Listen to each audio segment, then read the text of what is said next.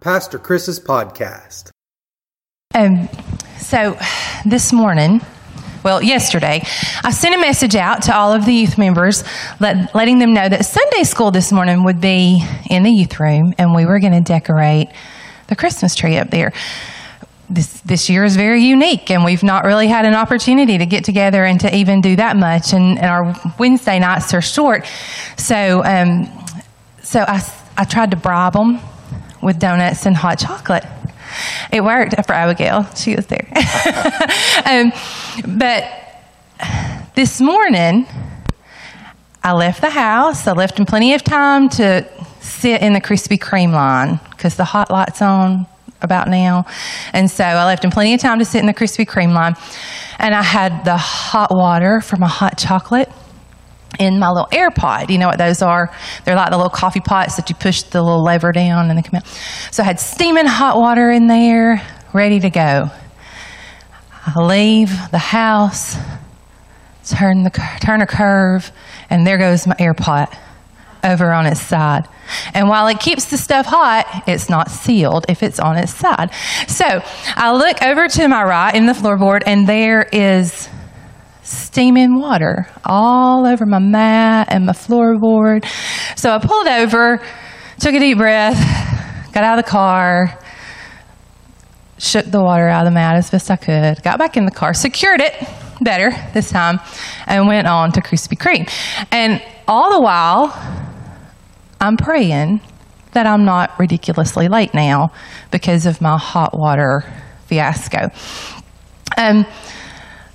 I say all of that to say, did you know that according to my Google search this morning, that the word joy is found in the Bible more than 150 times?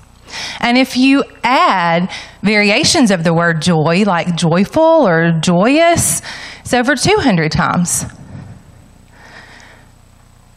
This is a season of joy.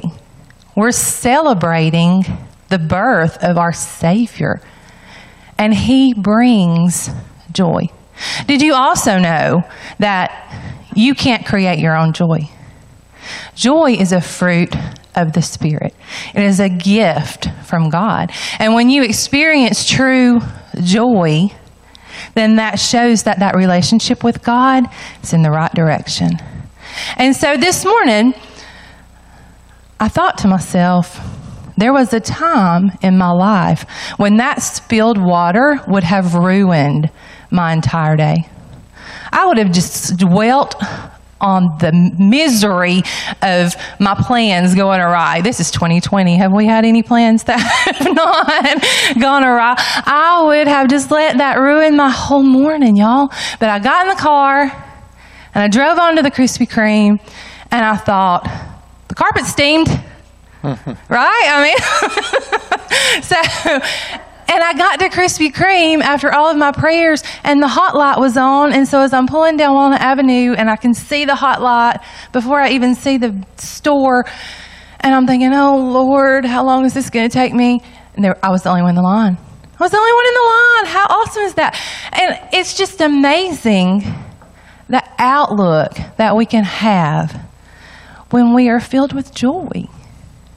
Not just happiness, not just those little things in life that make us smile, but true gift of God, fill your heart, joy.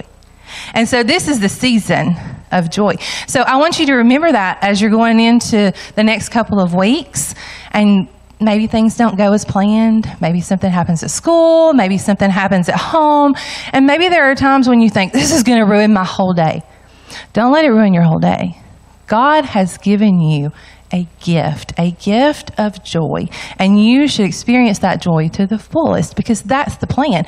He wouldn't have mentioned it more than 200 times if it wasn't important to Him that you be filled with it. So I love you guys. We have 2 more, can you believe it? 2 more pizzas with Amy this year. And then it's a new year. It's crazy. So I hope to see everybody Wednesday, and we will have a surprise pizza. Last week was not a crazy surprise pizza. It actually went away. It was just a supreme pizza. I'm running out, guys. So I love you guys. See you Wednesday. And our tree looks beautiful. Thank you, Abigail.